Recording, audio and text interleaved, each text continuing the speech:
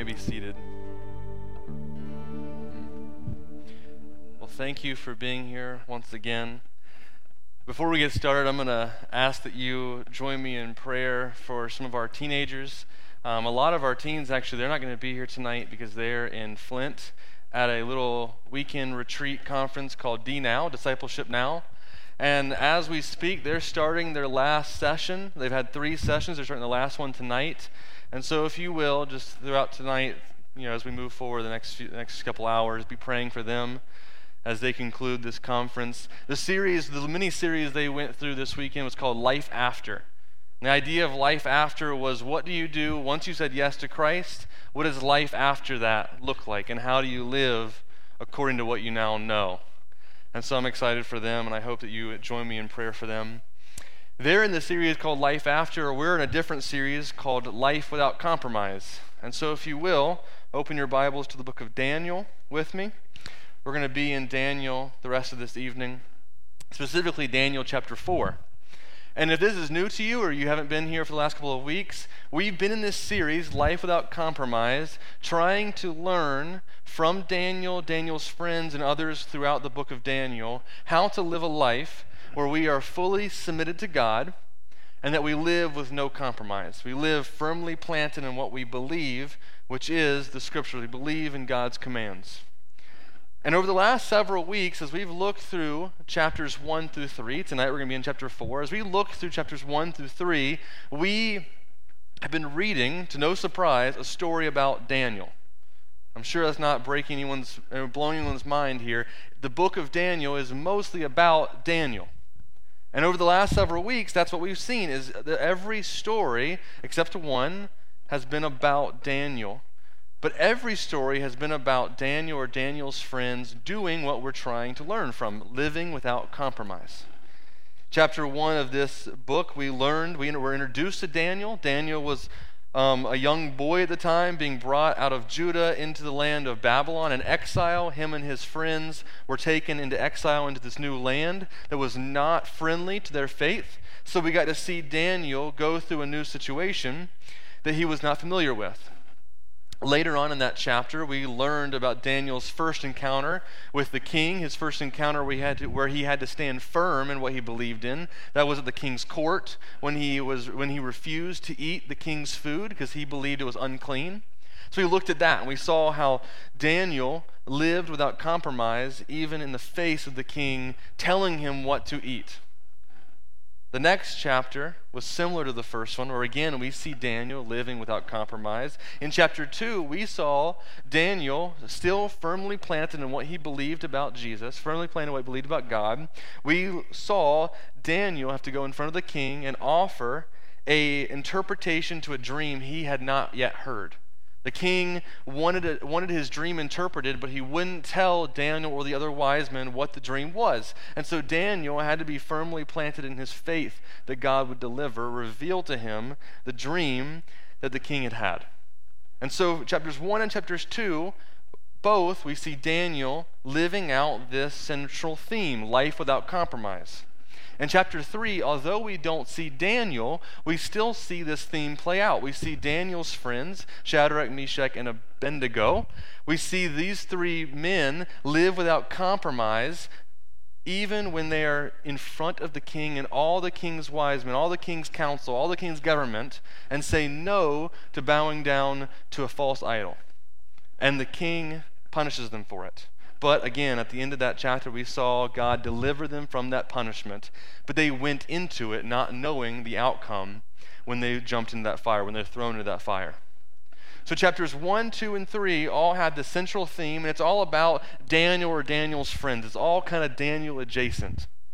And tonight in chapter 4, we're going to take a turn that is 100% different than the previous 3 chapters. In fact, I don't say this lightly, but I genuinely believe that this might be one of the most interesting, one of the most strange chapters in all the Bible. Chapter 4 of the book of Daniel is an interesting chapter in the Bible. It has an interesting story, has an interesting conclusion, and I would even go as far as say that the author of this chapter is interesting. Because as you're going to see over the rest of this chapter, as you read chapter 4, you're going to see that this is written in the first person. And who is writing it? King Nebuchadnezzar is writing it. The king of Babylon, the most powerful man in that time, the one who ruled Babylon, the most powerful nation in that day and age, wrote a chapter in your Bible. And I need us to understand how crazy that is for a moment. That would be as if today, President Biden or former President Trump or former President Obama, whoever was the leading nation ruler, the one who had all the power, it would be as if they came and wrote down this decree about their newfound relationship with God. Could you imagine how crazy that would be to see tomorrow morning the president gave a document that wrote out all the things that God has done in their lives over the last few months? Could you imagine how different they would lead knowing that that is the way they see the world? They've been fully changed through a relationship with God. That is what we're going to read tonight. Is the king, the most powerful man of all the world, fully surrendering to God. And we're going to see what that looks like, how that occurred. But like I said, chapter 4 is interesting. Here's how chapter 4 begins. If you read with me, starting in verse 1, it says, King Nebuchadnezzar, to all peoples, nations, and languages that dwell in all the earth, peace be multiplied to you. It has seemed good to me to show the signs and wonders the Most High God has done for me. How great are his signs, how mighty his wonders. His kingdom is an everlasting kingdom, and his dominion endures from generation to generation. Now, I'm sure you caught that. Again, this is in the first person. It is Nebuchadnezzar writing to all the people about this radical change that has happened in his life, something amazing that he wants to share with the people. And the king, as he just wrote, again, this is radical change. And he's sharing about the radical change that he's experienced. And it begins with this. He says in verse 2, peace be multiplied to you. Peace be multiplied to you. Now on the surface, that's a very easy claim to make. On the surface, it's a very simple phrase. But you got to understand, this man just had a radical change. He's not talking about a worldly peace. No, King Nebuchadnezzar is talking about a godly peace, a supernatural peace. King Nebuchadnezzar is talking about something that he's never yet experienced until this moment. When he tells the people, peace be multiplied to you, it is something more than he's ever experienced. He wants those around him to see what he's seen. King Nebuchadnezzar has had worldly peace. This is the king of the greatest nation up to that point. He has everything he could ever want. There's no bills that he has to pay. There's nothing that really should stress him out. The king, by all available information, being the ruler, should have some peace. He can do whatever he pleases to do, and yet, for the first time in his life, he's experiencing a supernatural peace that he could not receive based on how much money he had, or how much power he had, or how much influence he had. The king is experiencing real peace. And we know where this real peace comes from. Paul writes about it in the book of Romans, chapter 5. He says, or he writes in Romans, therefore, since we have been justified by faith, we have peace with God through our Lord Jesus Christ. How do you have real peace? By putting your faith in the one thing that will take your stresses away and put on peace. Put on something that you cannot obtain on your own.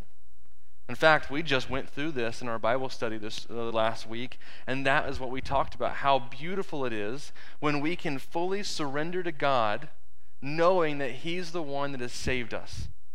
When we put our faith in the fact that our Lord has already done everything we could ever possibly need, the stresses of this world become a little bit different. They become a little bit different because we have faith that after this world is done, after this life is done, there's something completely different happening. And because of our Lord Jesus Christ, we've experienced salvation. We have salvation. We've received it.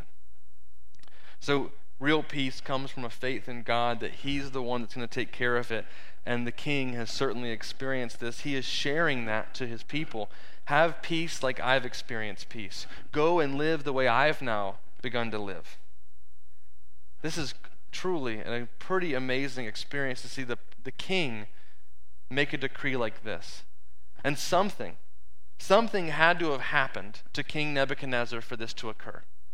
I mean, you read that first 3 verses and you have to think something occurred in Nebuchadnezzar's life that made him change his ways and live according to God's commands. And on the surface, it might be easy to assume that that is just the things that we've already read about. And those certainly have made a big impact. If you've read chapters 1 through 3 with us, you'll see how God has been impacting the king week after week as we've read through these chapters. We see how God's people, because they've been faithful to God's commands, have made drastic impact in the king's life. It's made him change how he sees things. But what we're going to see tonight as we continue reading through chapter 4 is the moment that the king got it. The moment the king actually figured it out. He's been on the cusp of figuring it out. He's had a lot of the right pieces. The puzzle has been coming together, but tonight is the night we see the king fully begin to understand who God is and his place in God's kingdom. Here is where we begin to see the change in the king's life. Starting in verse 4, we read, I, again in the first person, I, Nebuchadnezzar, was at ease in my house, prospering in my palace. Again, this is a man who had everything he'd ever want. He was prospering. He was at ease, or so he thought. I saw a dream that made me afraid. As I lay in bed, the fancies and the visions in my head alarmed me. So I made a decree that all the wise men of Babylon should be brought before me, that they might make known to me the interpretation of the dream. And the magicians, the enchanters, the Chaldeans, the astrologers came in, and I told them the dream, but they could not make known to me its interpretation. At last, Daniel came in before me, he who was named Belteshazzar after the name of my God, and in whom is the spirit of the holy gods. And I told him the dream, saying, O Belteshazzar, chief of the magicians, because I know that the spirit of the holy gods is in you, and that no mystery is too difficult for you, tell me the visions of my dream that I saw and their interpretation. So again, one more time, we are seeing the king at the beginning having this worldly peace over him, and then through the course of the situation, something troubles him. And what could trouble a king that has worldly peace? A supernatural God that comes in and alarms him. And we see, in this moment, we see the king have a dream that alarms him so much that he brings in his wise men to interpret this dream for him.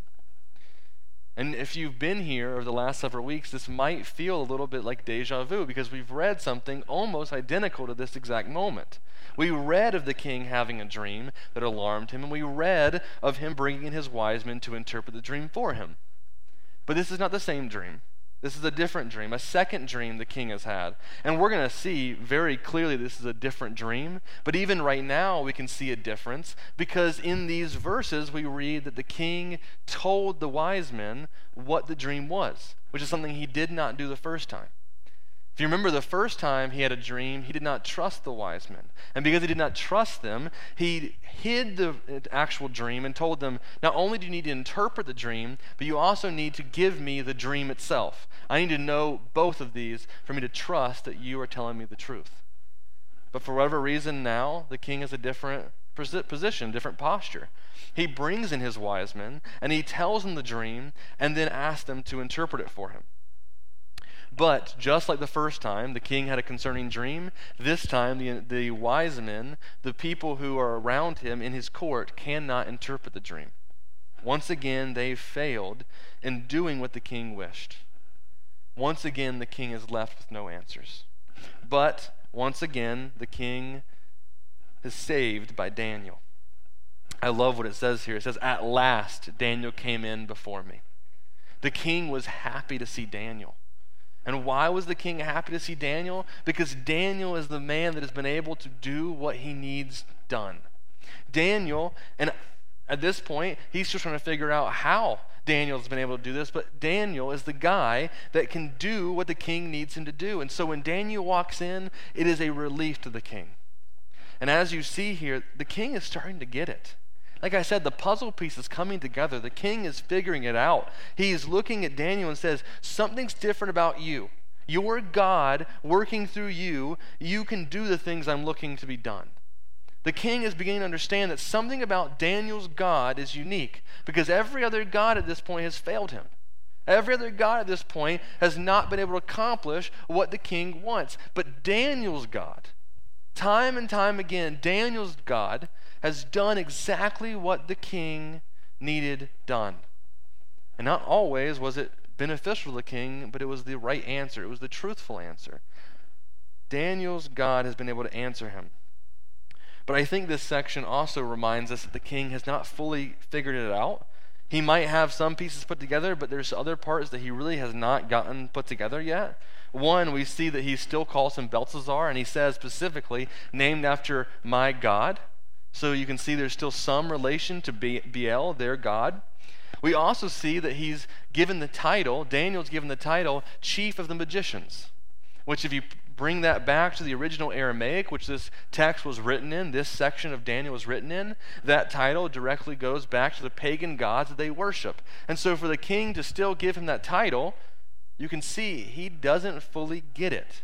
He gets some of it. As you can see, he understands that Daniel's God is accomplishing these things. He definitely is starting to see that Daniel's God is special, but he has not fully put the pieces together yet. And you're going to continue to see that as we go through the rest of this chapter. But nonetheless, Daniel is the man that can solve the king's problems. The king knows that Daniel can answer his interpretation, and so the king brings Daniel in and he gives him the interpretation. And he gives him the dream, asking for the interpretation. And here is what the dream was. I'm going to summarize it for you, but you can find it in chapter 4, verse 10 through 17. Here's the dream the king had, the second dream he's had in the course of the book of Daniel. And this is where it begins to get a little strange. The contents becomes a little strange. Here's the dream the king shares with Daniel. He tells Daniel that in his dream he saw a giant tree. A giant tree. And he knew this tree was in the center of the earth. This was the center of this world, this giant tree. And this tree was so large, it provided shade for everything. All the animals, all the things, it provided shade for all of them, everything they needed. It even had fruit on this tree that was able to sustain all the things. They could come to this tree for the fruit it had. This tree was mighty. This tree was strong. And it even says this tree was beautiful. It shares that this tree was something special. But then, halfway through the dream, similarly to the first dream we saw, it shifts gears. And in this dream, the king sees an angel. He calls it a watcher, come down out of nowhere, or seemingly out of nowhere. And this angel makes a declaration. And the declaration says that this tree must be cut down from the stump, leaving only the stump. This tree must be destroyed. And then, weirdly enough, the angel shifts language here because it goes from talking about the tree to then talking about a man, saying that this man, not only should it be destroyed, but this man now must go and lose his mind and be given the mind of a beast. And that this man, given the mind of a beast, must go live as a beast, eating the grass, drinking the dew, living as beasts would live. And for 7 periods of time, this man must live as the beasts live. You can imagine why the king might be a little alarmed at this dream. And I would argue that maybe, just maybe, the king kind of knew what this dream was about. I don't think he had all the pieces together, but I could imagine the dream scaring the king because he knows what the dream means, or at least he knows the direction the dream is going. But regardless, the king seeks wisdom from Daniel to interpret this dream for him. Call it a second opinion. What does this dream mean, Daniel? He says in verse 18, "This dream I, King Nebuchadnezzar, saw, and you, O Belshazzar, tell me the interpretation, because all the wise men of my kingdom are not able to make known to me the interpretation, but you are able. The Spirit of the holy God is in you." Again, once again, we see the king is figuring it out. My wise men weren't able to do what I need them to do, but you, filled with this holy God, You can do something for me. So tell me the interpretation. The king knows that Daniel can do this, and Daniel can. And what we see in verses 19 through 26 is Daniel coming to the king and offering him the interpretation to this dream the king just told him. Now in verse 19, we see that even Daniel was concerned about this dream. It says that his thoughts alarmed him. Daniel knows what he has to tell the king. He knows the truth of this dream, and it's not going to be a pleasant reality. Daniel understands that what he's about to tell the king is going to hurt, and so it alarms him. But even the king has to reassure Daniel and say, don't worry, tell me what this dream means. And so Daniel does what the king commands and tells him what the interpretation of this dream is. And here it is. And I'm sure you've probably gotten a good picture of it, but here is what the dream means according to Daniel. This dream where the king sees this giant tree, this dream represents the king. That tree is the king. And he is mighty, and he is strong, and he is powerful. And his being, he can produce everything the people need. He can do everything the people desire. He has the ability to do anything the people could ever need. This king is a powerful king. Again, it's reminding us of chapter 2, where God has already confirmed to the king that he is indeed the most powerful king of all the world. This has been a pretty consistent theme among Nebuchadnezzar's life. God is not trying to pretend. Nebuchadnezzar, he is a powerful king, and God is making that known to him. But the second part of this dream is where it causes change, where it's going to change the way that Nebuchadnezzar sees the world. Daniel continues in his interpretation and tells him that when that angel appears, when that angel comes and makes that proclamation, he is indeed saying, King, you will be destroyed. That you are going to be cut down. You're going to be taken away. And just as the dream says will happen. You will be taken away, your mind will be lost, and you will be given the mind of a beast. And you will be living as a beast would live. For 7 periods of time, you will be living as a beast would live. You'll eat the grass the beast eat. You'll drink the dew the beast drink. You will go to the wilderness, and you will live the way a beast would live. Pretty strange thing for God to command the king to do. But Daniel is faithful to God, and he tells the king exactly what this dream is all about. And that is the dream and its interpretation that the king has now heard. But just like any good pastor, Daniel does not leave this concerning message the way it is. Daniel ends by offering some application, some applicable information to help the king deal with what he's now heard. Daniel does not shy away from the hard truth, but he then offers ways to use that hard truth for good. And here is what Daniel tells the king. Hey, here's what I just told you. This dream is not fun for you. It's not going to be good. This dream is about you. Let's make no mistake. This dream is about you. But, and here's how Daniel puts it. It says, therefore, referring to the dream, therefore, O king, let my counsel be acceptable to you. Break off your sins by practicing righteousness, and your iniquities by showing mercy to the oppressed, that there may perhaps be a lengthening of your prosperity. Daniel doesn't know the outcome of this situation, and he's not pretending to be the one that can fix it all for the king, but he says, maybe, if you do these things, God will let you continue to prosper. I don't know, but maybe. Here's what you can do. And what does Daniel tell the king to do? It's quite simple. It's what we're called to do. Break off of your sins. Repentance. Daniel calls the king to turn around from his wicked ways and to repent and look to the Lord instead of looking to himself. Daniel reminds him that this is about God and that you should live accordingly. Repent of your sins and turn to him. And I can't confirm this, but I like to imagine Daniel reflecting on the scriptures that he knows, the scriptures that were provided for him, the ones that he already knew, like Isaiah 55:7, where it says, let the wicked forsake his way, and the unrighteous man his thoughts. Let him return to the Lord, that he may have compassion on him, and to our God, for he will abundantly pardon. Daniel knows the word of the Lord. Daniel knows what God is about. And so when Daniel is presented with this difficult conversation that he has to provide the king of this very difficult conclusion, he goes to the king and says, yes, this is tough, but understand this is the God I worship. Turn away from your sin, and he will do what he's shared with me in Isaiah. He will pardon you abundantly. He will show compassion on you. So now the king has a choice. The king has the choice to do what Daniel is providing or to continue living the way that he's been called, or he's been living. And as you're going to see in verse 28, the king does not live the way that Daniel calls him to live.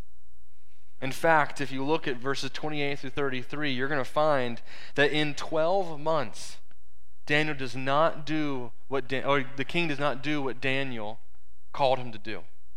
12 months later, the king is still living in pride. 12 months after this experience, the king did not learn from his ways. In fact, we see the king say to himself in his palace, is not this great Babylon, which I have built by my mighty power as a royal residence and for the glory of my majesty. That does not sound like a man who has humbled himself. It does not sound like a man who's fully understood what Daniel has shared with him. It does not sound like a man who has repented of his prideful heart. So 12 months later, the king is still living in his pride, and God does not let him forget what he promised would happen. And if you continue reading, you'll see that right after the king finishes saying these words, the Lord responds to him and says, did I not tell you this 12 months ago? Did I not warn you what was going to happen a year ago? There are things that I promised you, and the Lord does not break his promises. Yes, our Lord would have offered compassion. We know this. But the king did not change his ways. And so, what we see is exactly what that dream promised the king would happen. The king has lost his mind. The king loses his mind. The king is given the mind of a beast, and the king runs into the wilderness. And for 7 periods of time, we don't know if that was 7 months or 7 years. All we know is that 7 periods of time go by, and the king lives just as a beast would have lived. Now, this is incredibly strange. But what I find so interesting is when I was preparing for this message, I found documents where they have gone through this period of time in Babylon. And like any good king, his record keepers were not the greatest at being honest. If you were a king at this point, if you're a king now, your records kind of put you in the best of favor. Wouldn't you imagine that? Well, that's what happened to Nebuchadnezzar, but they can't ignore the fact that for some period of time, the king just disappeared. And they found documents that point to this being true. There was a point in time where Nebuchadnezzar just wasn't there. And they couldn't figure out why he wasn't there. Records where the king should have been making decisions for their nation, and he just wasn't there to answer them. Maybe not everyone understood what was happening, but we know what was happening. The king was in the process of being humbled by God. And the king was out in the wilderness living the way the beast would live. It's strange, but as you're going to see, it was an effective way to humble a king that would not be humbled. In fact, in verse 34, you see exactly what happens to the king. Once this 12 period of time is over, here's what happens to the king in verse 34. It says, at the end of the days, again, this is Nebuchadnezzar talking, not some third party. Nebuchadnezzar is writing this. I, Nebuchadnezzar, lifted my eyes to heaven, and my reason returned to me. And I blessed the Most High, and praised and honored him who lives forever. For this dominion is an everlasting dominion, and his kingdom endures from generation to generation. All the inhabitants of the earth are accounted as nothing, and he does according to his will among the host of heaven and among the inhabitants of the earth. And none can stay his hand or say to him, what have you done? At the same time, my reason returned to me, and for the glory of my kingdom, my majesty and splendor returned to me. My counselors and my lords sought me, and I have established in my kingdom, and still more greatness was added to me. Now I, Nebuchadnezzar, praise and exalt the honor the King of heaven, for all his works are right, and his ways are just. And those who walk in pride, he is able to humble. That is a crazy statement for the king of Babylon. Think about that. The king, the most powerful man in the world, ends his decree by saying, and those who walk in pride, he is able to humble. That is exactly what we've seen. As a king that seemingly would have been impossible to reach. I can imagine Daniel and Daniel's friends when they first arrived to Babylon looking to the way the king lived and said, surely God could not save Nebuchadnezzar. I can imagine in all these different stories we've read about, chapters 1 through 3, these men who have done everything they can to deliver an honest and faithful command to God and not seeing the king fully get it. I'm sure all of them, Daniel and his companions, looking to the king and saying, there's no way the king would ever get it. There's no way God could save King Nebuchadnezzar. But now in chapter 4, we see the impossible being done. And a king that in 4 chapters has not given up his pride looks to the heavens and says, and those who walk in pride, he is able to humble. That is an amazing moment. And it points to the main idea for tonight's service that I want us all to reflect on, is that if God can change the heart of Nebuchadnezzar, then no one is too far gone. Not one. And, to be practical, we should act accordingly to that truth. I can imagine and I can think to my own life of people in my life that I looked to and thought, they're too far gone. God is done with them. God is finished with those people. Those people, they could never be changed. Those people are way too prideful. Those people are way too sinful. Those people hate Christians too much. Those people hate God too much. But the same guy who was throwing Hebrew men into a burning furnace just a chapter ago is now proclaiming that God is a mighty God and that he humbles those who are prideful. Do you understand the radical change that has happened in this man's life? And so if we are to look at our brothers and sisters, our neighbors around us and think that they're too far gone, then we're being arrogant to the scriptures. There is no one too far gone from God. His grace is so abundant, and his grace is for all of us. And so when we live out the Great Commission, when we go and live out what we know to be true, to go and reach those who are lost, who do not yet know God, we must reflect on verses like this, on sections of Scripture, where God changes those who no one expected to be changed. God humbled someone that no one expected to be humbled.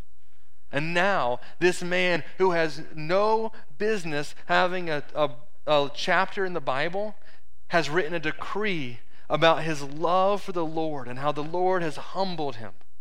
And we're reading about it thousands of years later. No one is too far gone from God. Because if God can change the heart of Nebuchadnezzar, he can change ours. He can change those around us. As we conclude service, I'm going to encourage the band to come back up, and I'm going to share one last piece that I want to add to tonight's service, because as we've done throughout this sermon series, we always come back to Jesus at the end of this. As I've said every week, although Daniel was a great man of God, Daniel did not die on the cross for our sins, and so let's look to Jesus and reflect on what he has for us in chapter 4. And here's what I came up with, or here's what I thought about. Daniel has been faithful to God throughout this book. Daniel has done what God has commanded, and now we've seen God all throughout this book where it's really been about Daniel. Now we're seeing that this book has really been about Nebuchadnezzar, where the main character has been Daniel, but now we're seeing in chapter 4 that it's all about Nebuchadnezzar. God has been working to change the heart of this king. And seemingly, it seems as if God was basically going through hoops, jumping through hoops to save this man, to humble him. Every chapter we've seen God do something that has made Nebuchadnezzar go closer and closer to him, and now in chapter 4 we see it fully change over. God did a lot to save Nebuchadnezzar. God did a lot to work in Nebuchadnezzar's life. God has done many things we might not even know about, to change the heart of Nebuchadnezzar. But let me be clear. Brothers and sisters, God has done more to save you and I than he ever did to save Nebuchadnezzar. Because through Jesus Christ, God came down to earth, lived a human life, lived in perfection, did everything right, fled from temptation, accomplished everything you and I could have never accomplished, and at the end of it all, died in replacement of us. You and I deserve that cross, but it was Jesus who took that cross for us. And so yes, God jumped through hoops to save Nebuchadnezzar, but God's jumped through hoops to save us too. And the beauty of that situation is now we get to humbly submit to him and just praise and worship and put our faith in him, because he's done everything for us. He did everything for us. So all we have left to do is thank him and live knowing that our lives have been saved through a Savior who accomplished everything before we could even try. So as we conclude service, I'm going to encourage you to stand with me. And I'm going to pray for us in a moment, but here's how I want us to respond. As we go into worship, we always have a response, and this can be at your seat, it can be at the altars, it can be wherever you need it to be, but I just want you to think and respond. We as believers know that our God has saved us, that our God is good, that our God is righteous, that our God has done everything for us. And so my encouragement, my response is twofold. One, I want us to think through what we've read tonight in Daniel chapter 4. And I want us to look at the fact that if our God saved Nebuchadnezzar, who in our lives do we need to help save? Who in our lives do we need to pour more into? Who in our lives have we, this might be hard to swallow, but who in our lives have we kind of assumed are too far gone?